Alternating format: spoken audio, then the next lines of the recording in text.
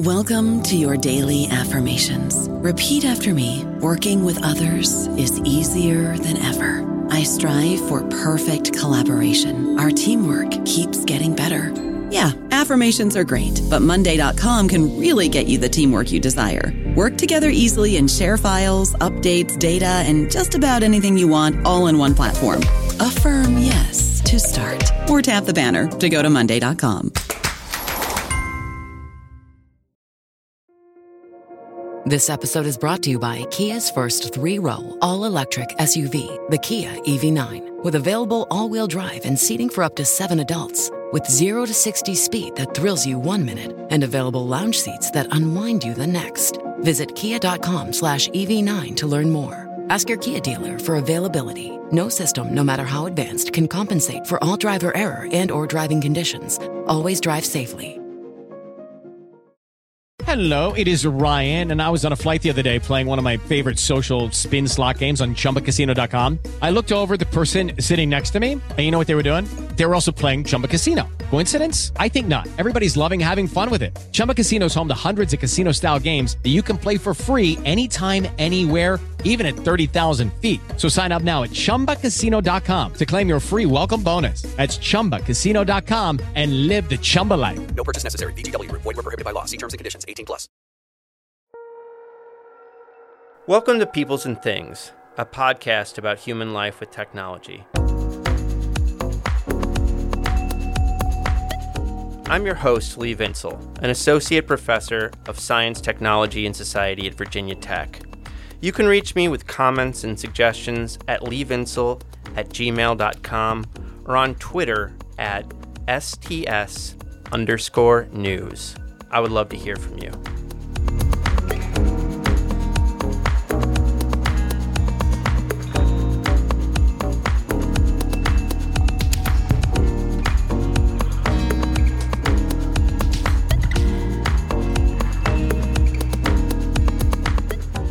In 2021, a book came out about, first, a pandemic, second, a bunch of violent yahoos attacking significant social institutions, and third, a people perceiving themselves to be in a spiritual crisis.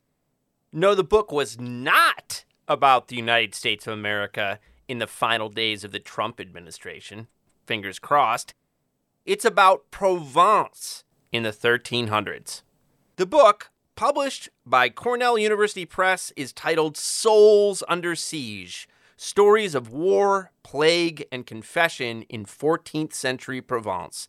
It's by Nicole Archambault, an associate professor of history at Colorado State University. Souls Under Siege tracks how people reacted to a series of crises of plague, warfare, and spiritual uncertainty, how they made their way through trials and tribulations, including via problem-solving and creative responses. It's the kind of story that maybe you'll feel like you aren't automatically interested in. After all, when's the last time you thought about 14th century Provence? But believe me, you want to know about this. It's fascinating. Most of all, I think Souls Under Siege is a tribute to what historians can accomplish when they enter into deep, sympathetic, interpretive relationships with the people they're studying. As you'll see, Nicole came to her sources primarily hoping they'd teach her about plague, but she found these people were concerned about different problems altogether. And by listening to the stories these people were telling and not foisting her own interest on the texts, Archambault opens their world to us. It's a neat book, and we had a fun and interesting conversation. You'll see. Get excited.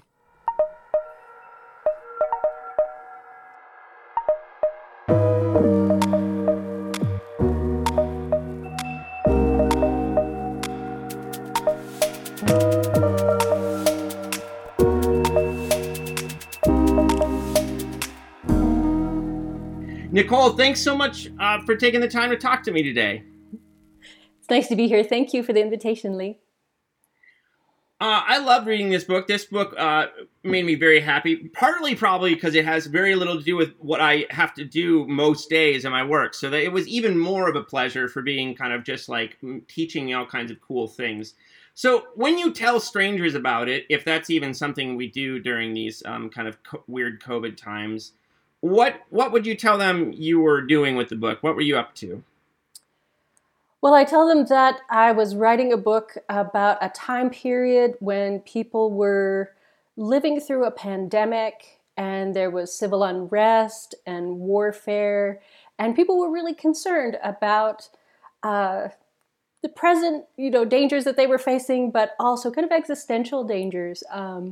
And people were going in maybe a more spiritual, religious direction with some of those dangers. So I pretty much am talking about the, 2020, 2021, 2021. Yeah. And so, yeah, it's not what I set out to do, but the book came out right in the middle of this. So I remember we were in COVID times. And then January 6th happened, and then your book came out, and it's like, wow, who would have thought this book would be like right on the money, timely with... I really didn't want it to be. Thank you. That's not a good thing. Right. Yeah, a lot of people's work became timely in the way we wouldn't hope for, maybe. So I think probably a lot of people who will listen to this have not thought about 14th century Provence before. And so can you say just a bit about like what society was like to just kind of like set the scene for folks who've not thought about this history before? It does seem, it can seem very esoteric to be writing about Provence. When people think about Provence, they tend to think about lavender and rosé and sunshine, and the sea and all of this stuff. But Provence at this time in the 14th century was actually the seat of the papacy. So the entire papal court was located in Provence, which was the biggest bureaucracy in Europe in the 14th century. And it's also one of the main ports for the Mediterranean into Europe. So this was kind of an important port, an important bureaucracy. All kinds of things are happening in this area.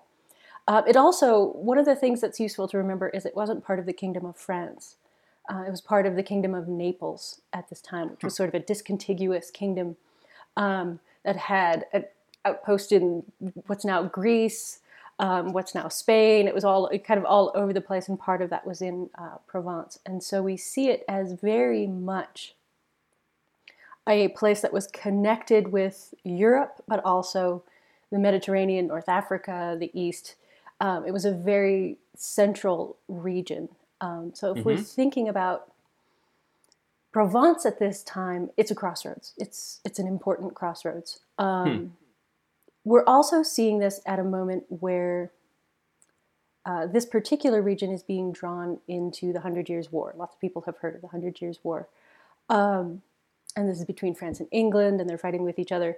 Almost none of that fighting happens in Provence. But what happens is during the 100 Years' War, the main troops that everybody is hiring are mercenary troops. We don't really have national armies at this point. Yeah. This is, we have a lot more of these small groups of soldiers who work together, sometimes around 50 to 100. These band together under successful war leaders. And then kingdoms, other groups hire these war leaders to work for them. So it's very much a monetary system in terms of warfare. I mean, there are local regional militias and this kind of thing, but if you want to win, you hire soldiers to do this. So Provence ends up bearing the brunt of these soldiers during truces in the 100 Years' War when they're not employed by other groups. And so during truces, thousands to tens of thousands of mercenaries end up unemployed and get jobs elsewhere. So there's a lot going on there. And the mercenaries, I mean, one thing that seems true of this period is that you might have mercenaries from, I don't know, the Netherlands, what's going to become the Netherlands or Switzerland, but like the idea that you're going to just fight for your own nation, there's no such, nations don't exist yet. So they move around, right? And they fight for who has the money. Yes. Mm-hmm. And if they're not being paid, they tend to live off the land wherever they are. They don't, It's not like they go home. This isn't, there's a lot of roving bands of soldiers at this time. Right. And the plague, of course. And the plague. And is this still, it's the medieval period, so, Middle Ages, however we want to talk about it, but it's, is it that kind of classic image where most people are peasants, but there's also cities where there's trade? What does the kind of social world look like? I would say it's there are cities, particularly in southern Europe, in this region in Provence, southern France, the Iberian Peninsula, Italian Peninsula. There's a lot more cities, but there are increasing numbers of cities in the north as well. And they're very interconnected by travel and trade. These are not isolated little places where, people might never travel in their lives. There's definitely a culture of travel and a culture of trade in a lot of these places. So there are a lot of peasants. People do, work on farms and grow their own food and all of this. And then there are market towns where this is redistributed out. So I wouldn't think of it. We do tend to think of it. Popular shows tend to present the Middle Ages as very dirty and kind of dark and gritty. Yeah. And I don't think that's really a very accurate picture.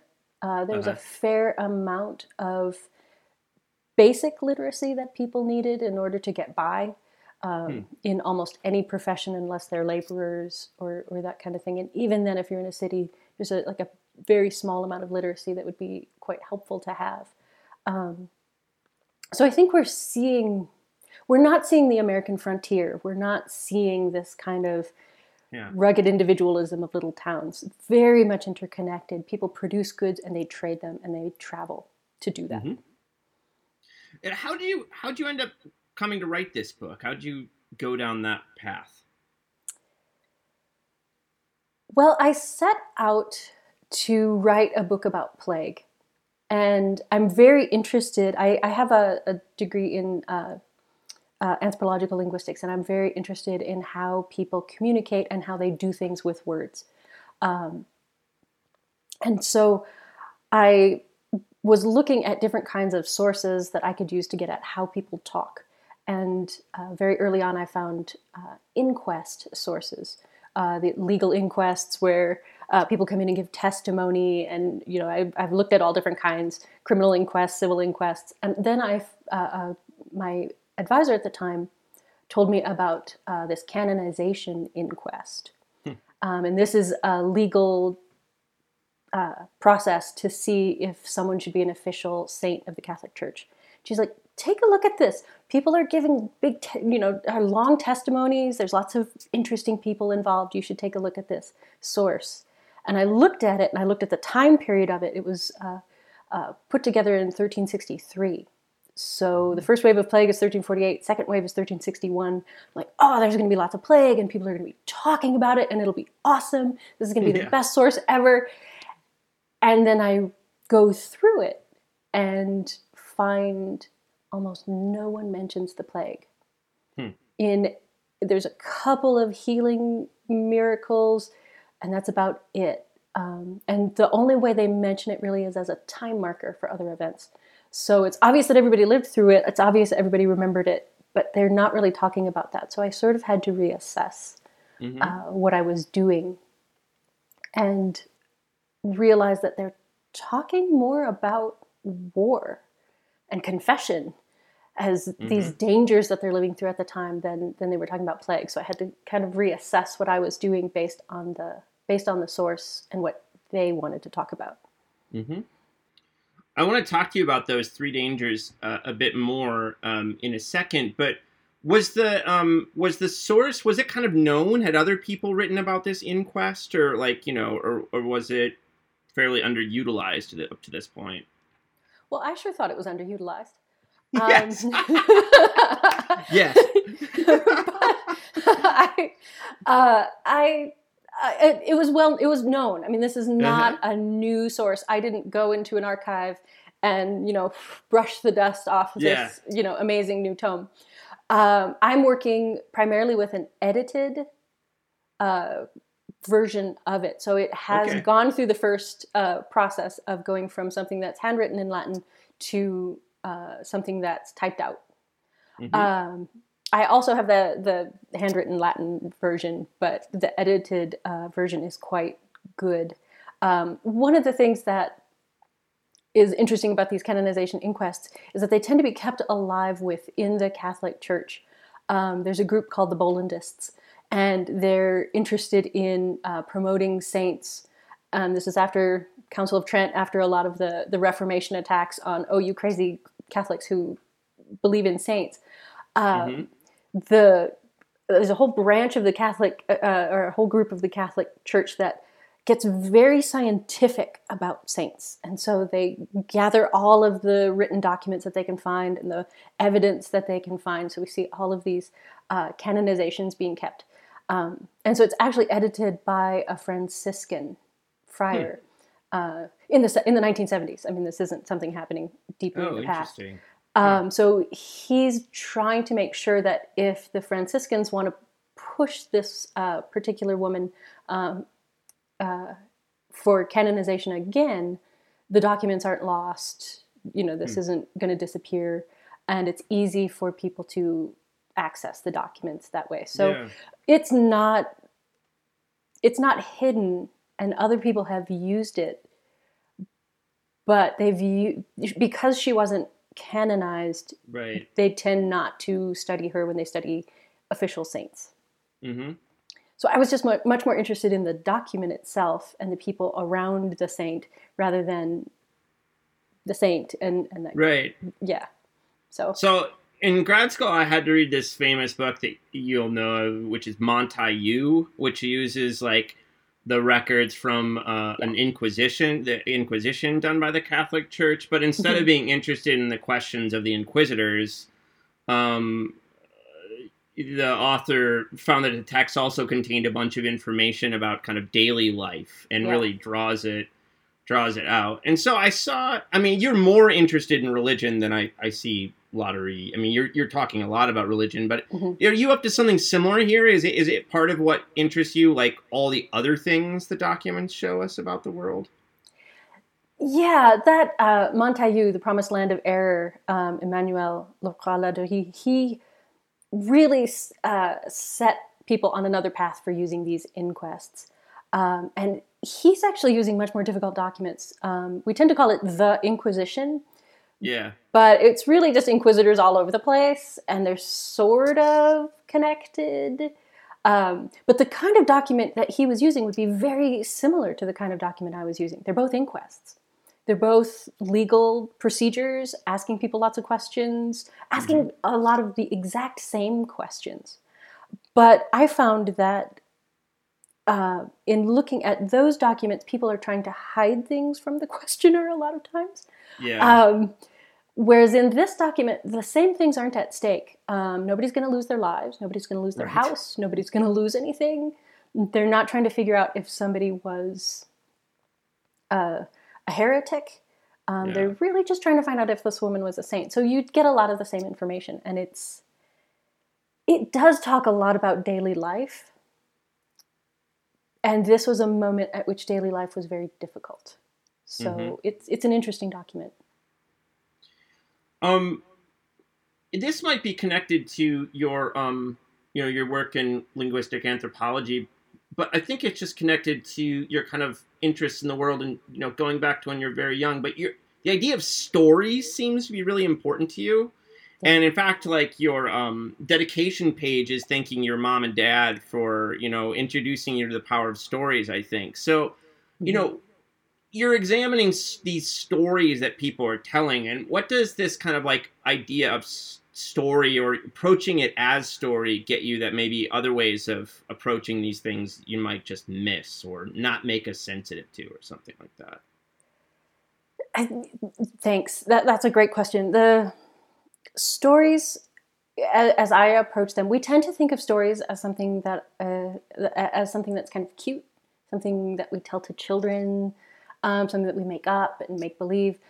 But there's been a lot of research in anthropological linguistics about how stories, even the simplest stories, kind of structure the morals of a community. They both reinforce them, but also reveal them to others. So you kind of construct what's right and wrong as you put together a story. So, I mean, even a very simple story, even a very simple, like, you're talking to your friend and they ask you how your day was, and you say, oh, this person was really mean to me, or this person was really nice to me.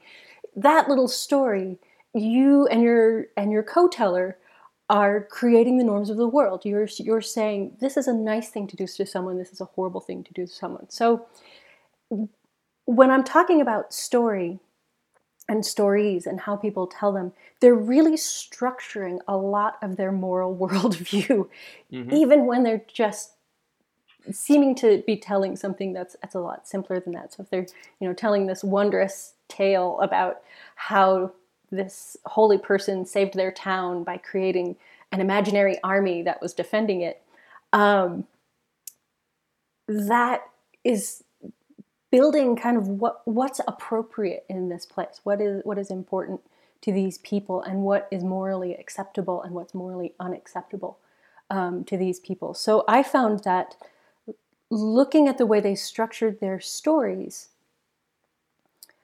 I could see what they were worried about and what they were concerned about. And it wasn't what I expected them to be concerned about. So it took a lot of extra time to kind of rein myself in and stop reading for what I wanted. Yeah. And start reading for what they wanted to say, if that makes sense. Yeah, that makes perfect sense. And I think it's actually a nice way to kind of seg to the three kind of crises that you talk about, which are, plague, war, and problems around confession. So, like part of you've already kind of told this story. You go to these documents looking for plague stories, basically, and that's not what they're giving you. So how do you think about that? I mean, like, why are they not talking? It is like kind of you as you explain in the book, it's kind of like a second wave of plague, which is not as deadly, has come through, which probably we know less about, I think, in kind of the story of the Black Death and stuff. So what do you make of it? Is it just so kind of in the background that they don't have to talk about it? Or, I mean, how do you understand that silence? That's such a complex question. And scholars are really starting to think about it now even more intensively. What I understand from this text, and it took a long time to get there, is that for these people, plague has become part of their world. Yeah.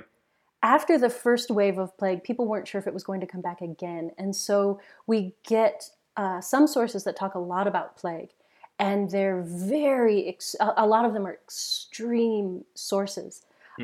Really hand-wringing. Did we bring this on ourselves? Is this a punishment from God? A lot of these extreme responses. And then after the second wave, it becomes an illness. It becomes something that, okay, so it's come once, it's come again. We're starting to see it and understand that it affects people in a certain way. And that information is coming from medical texts at the time. So for people who had experienced it multiple times, doctors are starting to try to treat it. They're starting to talk about it in a certain way. I think the witnesses in this inquest, and this is what I'm talking about when I mean when I'm talking about that they use it as a time marker. And if we think about that, I know it sounds. It doesn't have much impact when I describe it that way, but this is something that every single person could say that at the time of the first mortality, this other event happened to me. Yeah. So they know that every person they're talking to will know exactly what that means. Mm-hmm. It reminds me a little bit of when people would talk about 9/11. Mm-hmm. I think we might already be heading that way with COVID, right? I mean, we talk about before times and stuff like that. It seems like it'll become a marker in time, like 9/11, these kinds of things. That sounds right. Yeah, so in about 10, 15 years, we'll see how people are, how people are talking about it. But that's kind of how they wove it into their lives. It wasn't something that they dwelled on in the same way. But that's not, so to get to this next crisis, that's not true of the mercenaries, apparently, because they're talking about that a lot, right? Yeah. Yes, this is something that they're facing, and they're facing waves of it. And I feel like this is a problem with a face. Mm-hmm. This is a problem with a face and a body, and this is a problem that is part of this community in a very different way. The mercenaries, while they might be from all over the place, were also from roughly the same social class as a lot of the people who testified. The people who testified could become mercenaries if this is something they wanted. They were, a lot of the people who testified were in the social class of the military or kind of this political group that would be expected to fight. Mm-hmm. And so this group makes more sense to them, and they're seeing this group of mercenaries as a danger to their community, but this is something they have a little bit more control over. This is a political crisis that they can try to either avert, or they can try to minimize. They can try to change these mercenaries into something else. So I think they talk more about this because in some ways it's a little bit easier to deal with and understand. Mm-hmm. And finally, I mean, what's up with confession? I mean, how can confession be a crisis, right? This I think seems very, I don't know, I think this might be hard for a lot of people to access. So what's going on? I mean, first of all, maybe we should just say, like, confession's not so old at this point, right? It's not the like more formalized institutions fairly recent at this point. Is that right? It had gone through some changes in the 100 years before this. Okay. So it went through sort of a transformation of people sort of going through confession themselves, sort of going through the process of their sins and feeling forgiven internally. Yeah. And then there's a process where that is externalized and becomes something that a priest is involved in. And you need the priest to say, I absolve you. You have to say the sins out loud in order to be absolved. You have to remember all of the sins and confess everything from the age of reason. My list is long, onward. so it would be hard. I agree. Exactly. I think that's why some of the people in the book, who are feeling a lot of anxiety about confession, remember all of their sins as if written in a book. So I think people, and we're looking at a group of pious people. This is a group that's surrounding a holy person that is testifying in front of papal commissioners to the deeds of this holy person in this canonization inquest. So this is a pious group. They're not super pious. They're probably maybe a little bit more pious than average. The majority religion at this time was Catholic Christianity, so this is something that everybody participated in, and confession was something that was supposed to happen at least once a year. So this is something that everyone participates in. They've internalized the need to do this.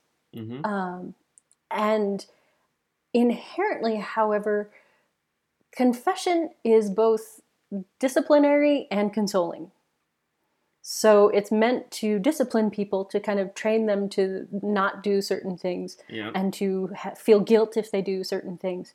But it's also supposed to console them. And it's supposed to say that if you feel badly about doing those things and you confess them through this process, then you're all right. You're good with God. God forgives you. We're done. You're great.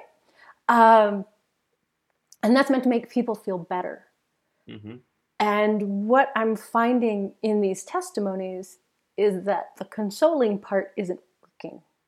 Huh.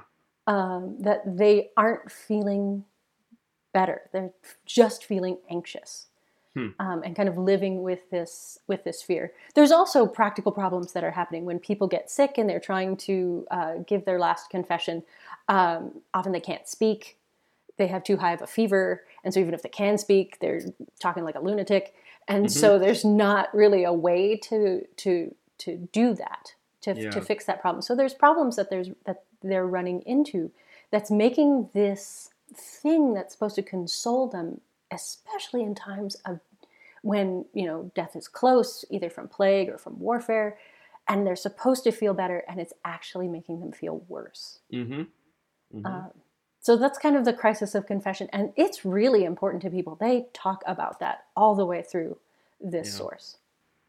It kind of, parts of it about this feeling, it reminded me of a very important person in my individual development was my gay Buddhist Chicago living English teacher, Mr. Wilson, who had come down to Joliet every day to teach us English, and he got me into philosophy and into all kinds of stuff.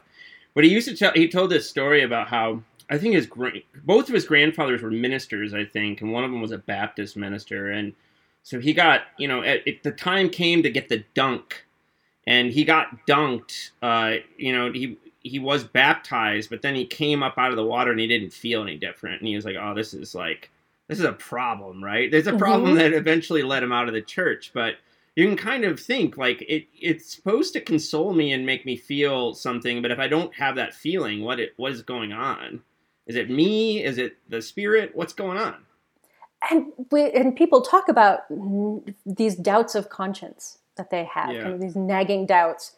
And they go to confession and they don't feel different. And they go to confession and they don't feel different. And they start feeling worse and worse. And some people end up in this, heading all the way to despair. So it's really problematic for them. I mean, in a multi-religious society like we live in, there's lots of different options. There's not the same kind of pressure to do this. But this is not a multi-religious society. Right. You can't just hop over to yoga or whatever. That's not an option yet. And the other, something, it comes out in your book, but it's also something we've talked about before, is that, like, there are right and wrong ways to do this stuff. So, like, I think, like, in modern terms, especially for, more secular folks, it's like, well, that's just magic, and magic doesn't really have rules and, like, proper ways to do things. But that's not true here, right? I mean, these rituals can go wrong, and if you don't do them right, that's important. I don't know if you tracked it at all, but there was a big scandal in the United States recently where there was a priest who had been saying all of the baptismal rites wrong. I was going to bring that up to you. These people are not baptized now. This didn't work. They have to go. I don't know if they're going to go back and do it again. I don't know what is. I think that's it. Yeah, because it's like, part of me is like, why can't the Pope just like wave a magic wand from the Vatican or something? But it's like, the answer is that's not how this works. This is a BFD, big fucking deal. Like, you have to do it over again, right? Yes. I mean, so yeah. Yeah. Well, there's this sense that the clergy at this time are like the link. Mm-hmm. So there's the average believers, and there's the clergy. That's the link. They're your patron, who's your link to God, and this is a person who has more of a relationship to God than maybe the average person, and can speak on your behalf. Mm-hmm. If we think of kind of a Roman patronage system, there's evidence of it happening here as well. So if either the priest doesn't do it right, or the penitent person doesn't say it right or do this right, then there's another apparatus that kicks into place, which is purgatory. And this is also miserable. It's at this point people are seeing it as a very miserable place to be, not somewhere you want to end up, or damnation. And so if you don't say things out loud to a priest, if you don't hear the words "I absolve you," if you don't feel the right kind of sorrow, if you're only afraid of hell, Yeah. and you don't actually feel bad for what you did, confession didn't work. If you don't plan to stop doing what's sinful, confession doesn't work. Then you're just making a mess. I don't know about you, but I'm very busy and I don't have a lot of time to cook. That's why I subscribe to Factor. Eating better is easy with Factor's delicious, ready-to-eat meals. Every fresh, never frozen meal is chef-crafted, dietitian approved, and ready to go in just 2 minutes. You'll have over 35 different options to choose from every week, including Calorie Smart, Protein Plus, and Keto. These are 2-minute meals. Factor meals are ready to eat and heat, so there's no prepping, cooking, or cleanup needed. They're flexible for your schedule. Get as much or as little as you need by choosing your meals every week. Factor is the perfect solution if you're looking for fast, premium options with no cooking required. Sign up and save. We've done the math, and this is important. Factor is less expensive than takeout, and every meal is dietitian approved to be nutritious and delicious. Head to factormeals.com/NBN50 and use code NBN50 to get 50% off. That's code NBN50 at factormeals.com/NBN50 to get 50% off. Martin Luther said, like, if you're gonna sin boldly. They don't buy. They're not of this school, I guess. No, I mean, that's one of the big things that Martin Luther, I mean, this is one of the things that drove Martin Luther to break away. Yeah. Confession is kind of the heart of it, that you actually can't do this process. He actually doesn't think people can do this process. This was the big push for him. So you can see why people might be stressed out about it. Yeah. When they might die at any time. Sounds miserable in a way, you know. I mean, it reminds me of the Puritans, and I mean this, and not in a kind of superficial, stereotypical way, but they're, you know, Perry Miller, I think, has the book called New England Mind. It's like these people have spent a lot of time being Calvinists, worried about whether they were going to hell, basically, right? Mm-hmm. And you know, and so like, yeah, it sounds hard. It's very hard. And this is a group of people that wants to do it right. And they're trying to figure out what is right. There's one person in the book who is really concerned because she's been given an amount of penance that she doesn't think she can do before she dies. Uh-huh. And she's really upset about this. She's, you know, worried. And the holy woman at the center of the inquest kind of consoles her fears on this and says, no. Let me explain how this works. And she feels better about it. But it's a lot of concern. There's a lot of concern about this and a desire to feel better, to not feel sorrow and contrition and anxiety all the time. Mm-hmm. Another thing that comes out in the book, especially in the you call it conclusion or maybe epilogue. A conclusion. It comes out there, but it's also written through the other chapters. Is they have a different conception of like the relationship between the mind, or no, I would say body and soul. I mean, we have our own conceptions of mind and body and stuff, but you know, these things are deeply interwoven. So can you say a bit about that, about just how they conceive of selves differently than we might? Sure, yeah, that's just an easy question to talk about the entire body and soul concept. Let me just, riff on that for a bit. I'm going to start with medicine. I'm going to start with kind of a medical view because that's one of the easier ways to do this. Their medical system, the way they understand the body, is based on a Hippocratic Galenic medical system that kind of pervades a lot of daily life and a lot of the texts that survive. And a lot of what's at the base of this is kind of a concept of balance. Mm-hmm. That there are all of these different things in your body. Humors and stuff, right? Yeah, I mean,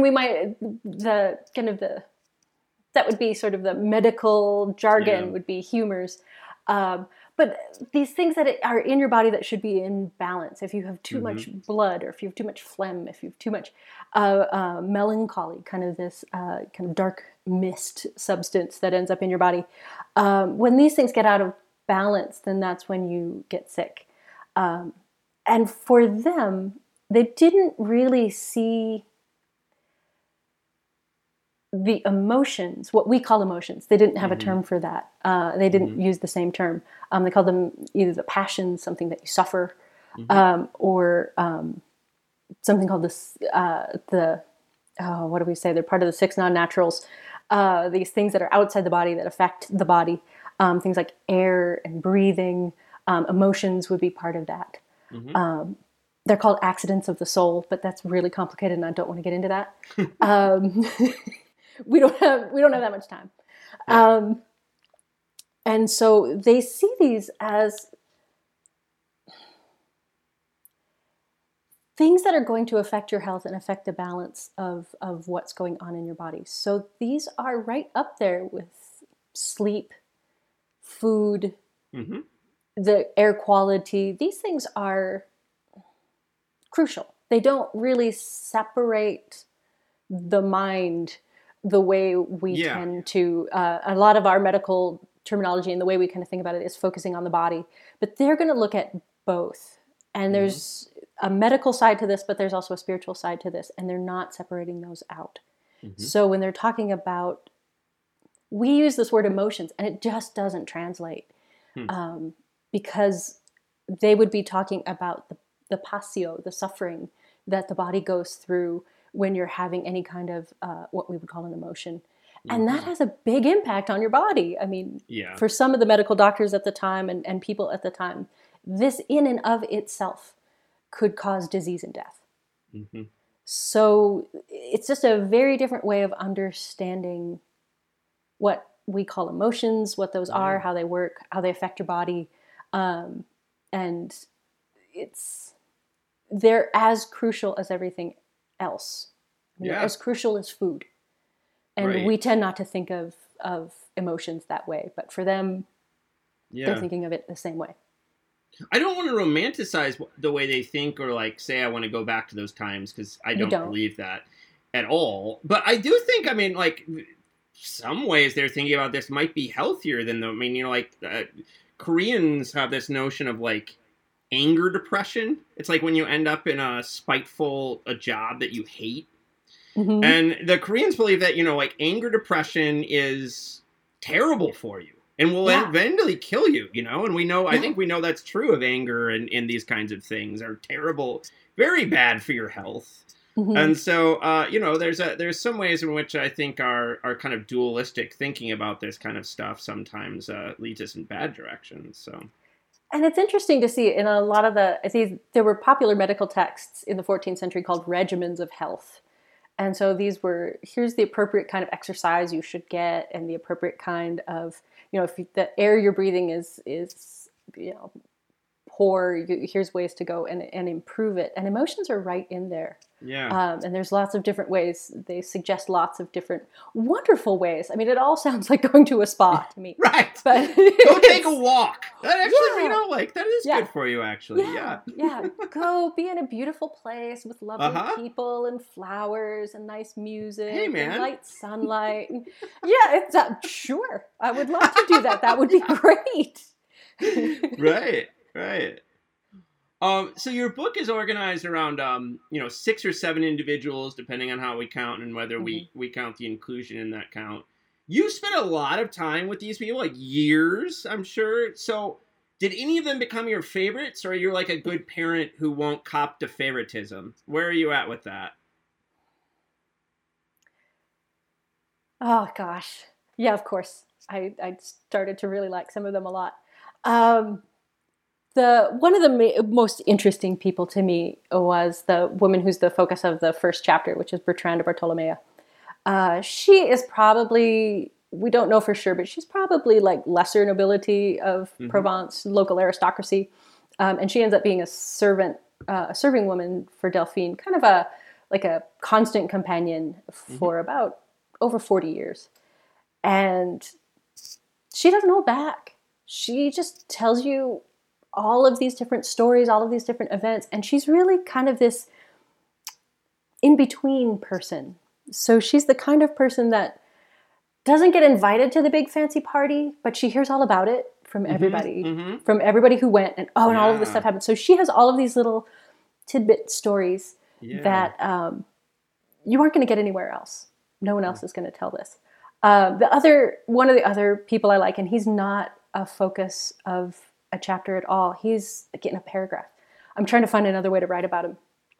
Is this important legal figure in Provence? He's got this job. He was something called the Judge Mage for Provence, which, if you're in D&D, sounds really exciting. But yeah, sounds pretty cool. it just means he's the royal judge. Okay. He's the judge of kind of the royal court in Provence. And he has many of these different titles where he's like the most important legal figure in Provence at various times. And he's testifying in this inquest. And he loves telling these fun little stories. He's so excited about the soldiers, the imaginary soldiers that appear, that the mercenaries who are attacking a town, they see these soldiers on horseback riding through the night and think, oh, we can't attack this town because, it's protected and we didn't know they had these soldiers. He's fascinated by all of these stories. He loves telling them. So it's interesting to me. We will never see this side. We never see this side of people of legal figures from the 14th century. We only have the legal documents that they signed or that they produced. And so to hear him get really excited just be a about person, miracles. Right? Yeah. Oh, I think that's great. That makes me really happy. That's quite a treat. Uh-huh. I was thinking, just to give kind of listeners a sense of, how you kind of work with these different individuals. You have a chapter on Lady Andrea Raymond. Well, how would you say this? And the great companies. So, I mean, like, how does what she talks about in her world kind of allow you to see something about the mercenaries that maybe you don't see from other sources?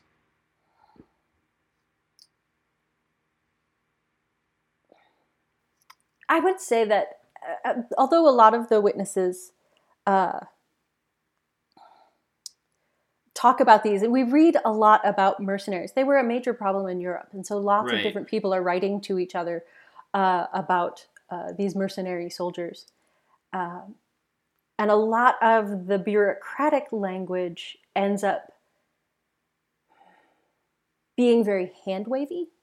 Mm-hmm. So a lot of the bureaucratic language is, oh, these horrible figures, or these horrible men, they're behaving horribly. We need to, get rid of them all.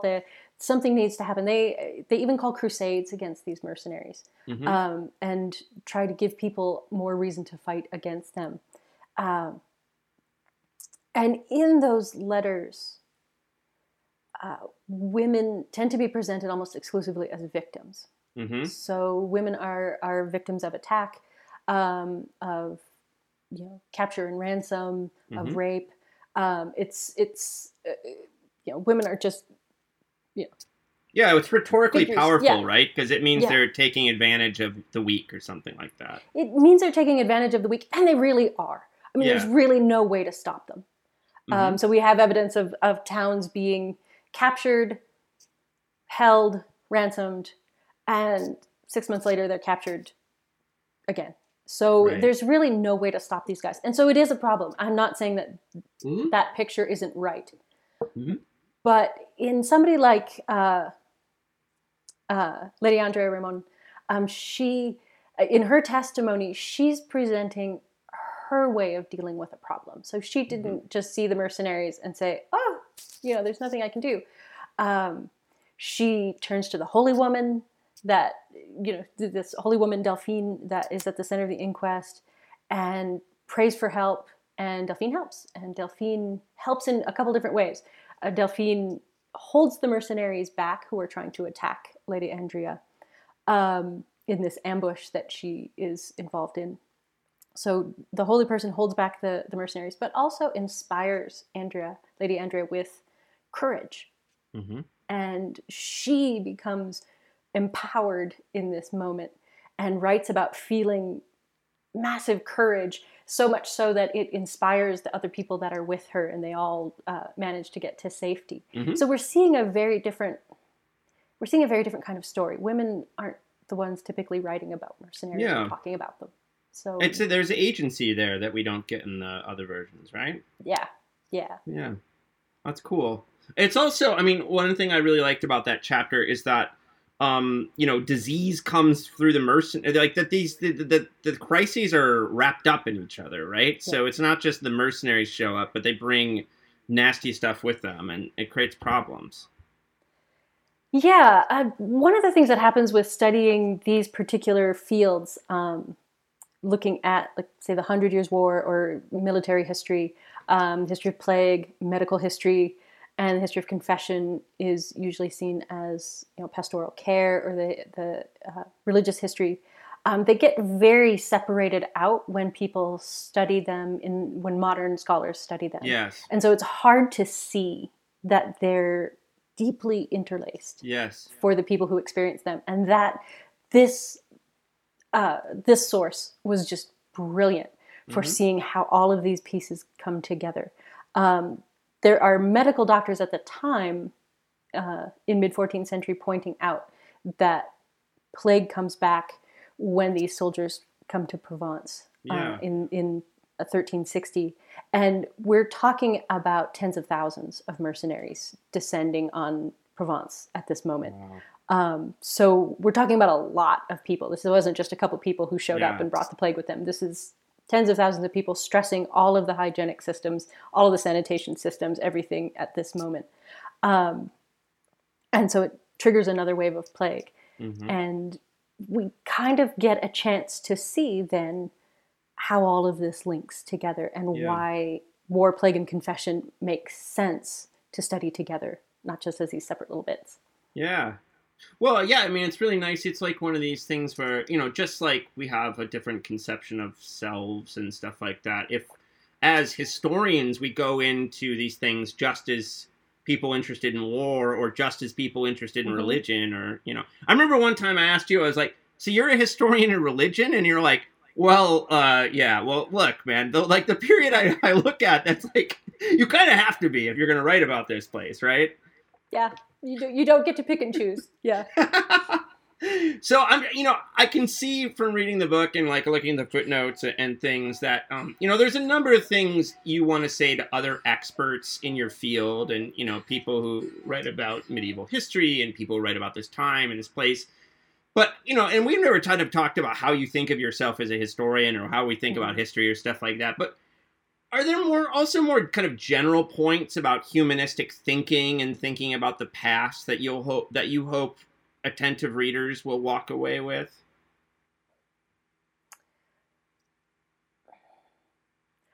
I'm kind of hoping that people will walk away from reading this book, particularly if they're not medieval historians, if they read it, they take the time to read it, of seeing a kind of how people use the tools available to them in very interesting, adaptive ways. Totally. That we don't...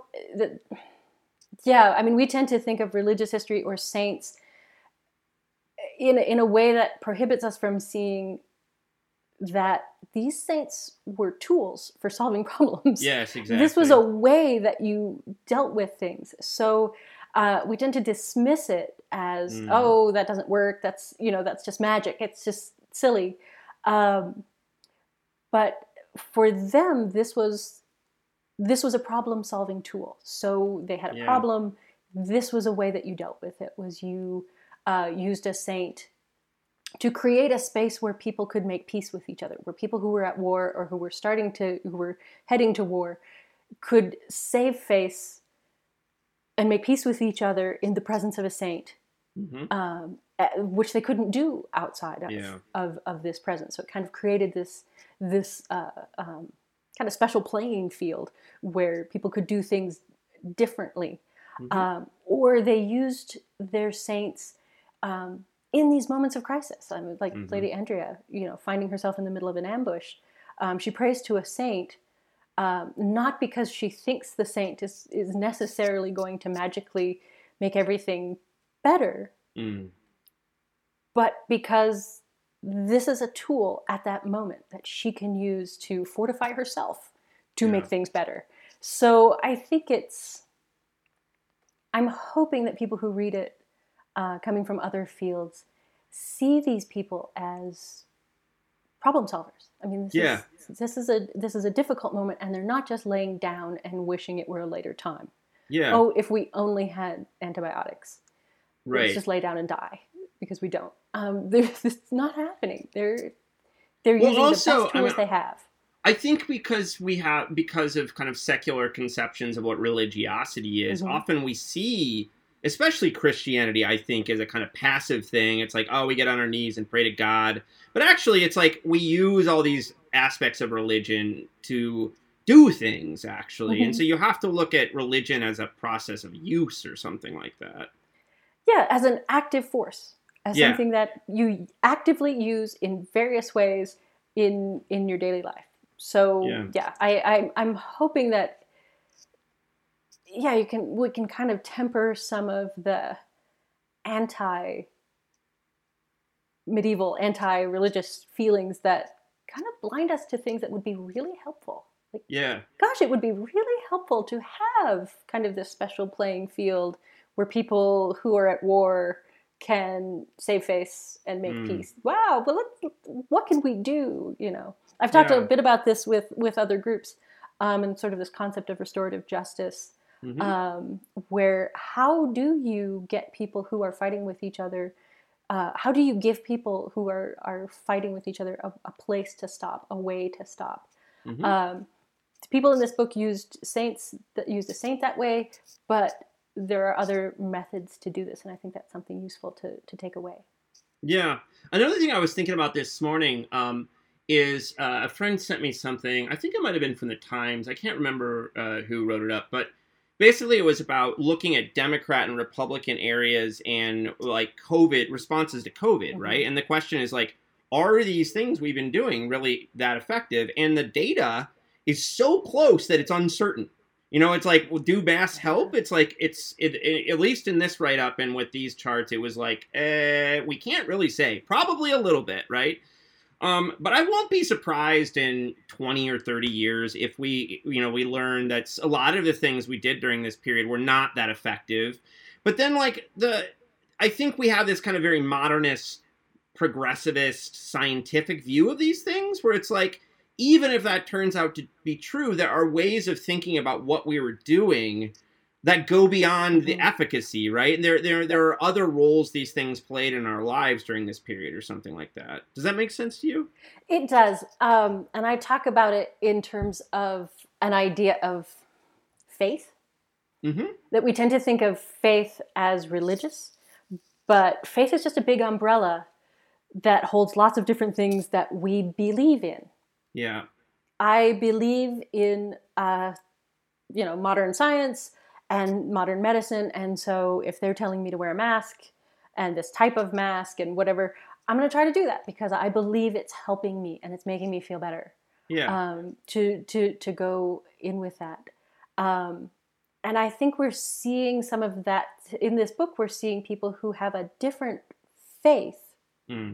But I totally agree. If we can kind of see faith as a big umbrella and see these behaviors as, or these responses to things as a different kind of faith, it's useful to see then how people use their faith to solve problems and what they think the problems are.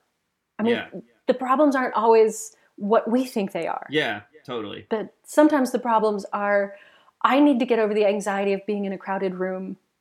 And I need to be in this crowded room, and I have a lot of anxiety doing it. This mask helps a lot. Right. I'm going to tell myself whatever I need to tell myself about this mask. Yeah. But that's it's solving a problem. Yeah. Totally. So it's useful to have this kind of view of being able to look at a community and not judge them. And not impose what I want on them. And that is it's a skill that I think historians have that is underutilized. Yes, I think that is a very important thing that we could learn more in our society. In a way. I hope that I try to pass on to my, students. And I'm teaching a grad methods class right now, and I'm like, what is good inquiry, humanistic, social scientific inquiry look like? And I think that your book is a very good example of this kind of sympathetic or empathetic reading. Thank you. What are you working on bees now? What is up next for you? Well, one of the things that I kept running into in these canonization inquests, and I didn't just look at the one, I've looked at a lot of them, is people pray for a miracle, they get a miracle, and they say thank you by bringing an amount of wax to the saint's shrine.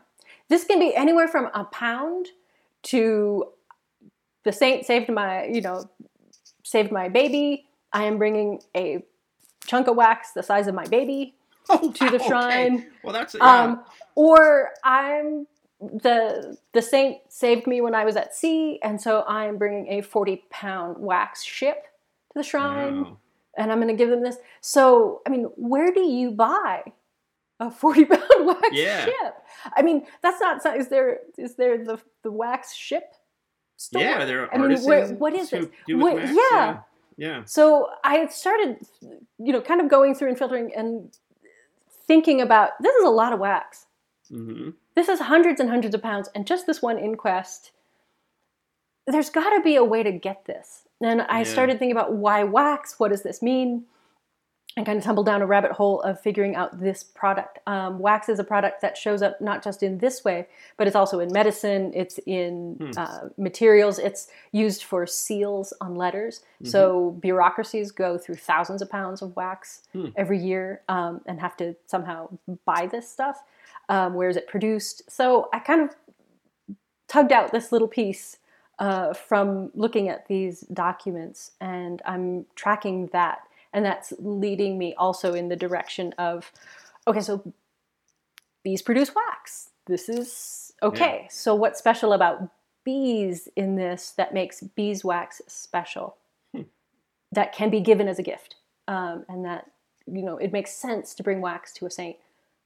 Why not olive oil? That burns too, if you want to think about candles or lighting. Yeah. But it turns out bees are pretty special.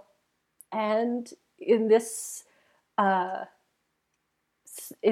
of natural philosophy, what we would call science, view of the world, bees were considered to mate without sex.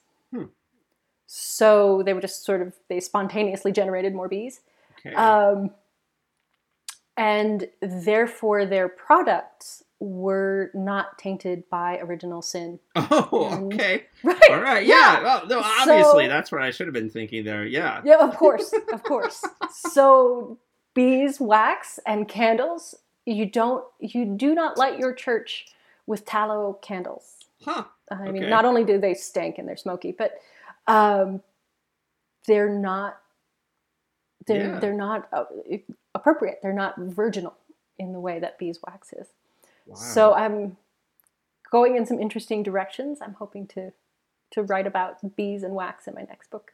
Yeah, that's cool. And just to ask one follow-up question, are there bee farms? Are there is there large-scale production places, or what's the market even look like? The market, certain areas become known for wax, and they become exporters of wax. So Portugal, North Africa, areas in the Baltic, all become very well known for wax and start exporting them to different areas. And if you think about the amount, it's hard to even imagine because it's not something we use that often today. I mean, you might buy a scented candle, but a lot of our candles are not beeswax. They're petroleum products, or they're soy or something. And so this is not even the scale that we're thinking of would be. We're just not using them the way they used them. So it's hard to imagine the amounts of wax and the ubiquity of wax in people's daily lives. So yes, there are places that are exporting them, and a lot of people are importing wax because a couple hives on your property, not going to cut it. Yeah.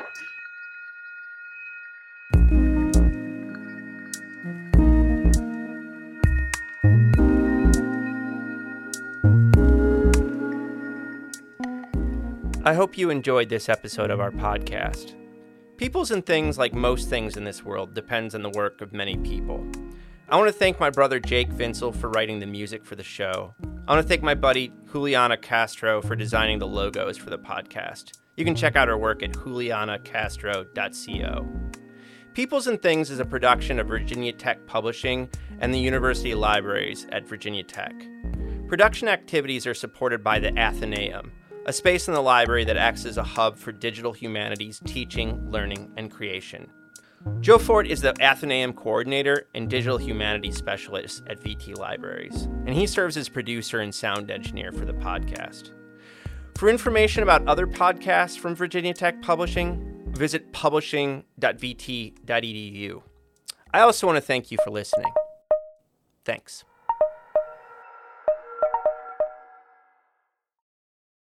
Lucky Land Casino, asking people, what's the weirdest place you've gotten lucky? Lucky? In line at the deli, I guess? Aha, in my dentist's office.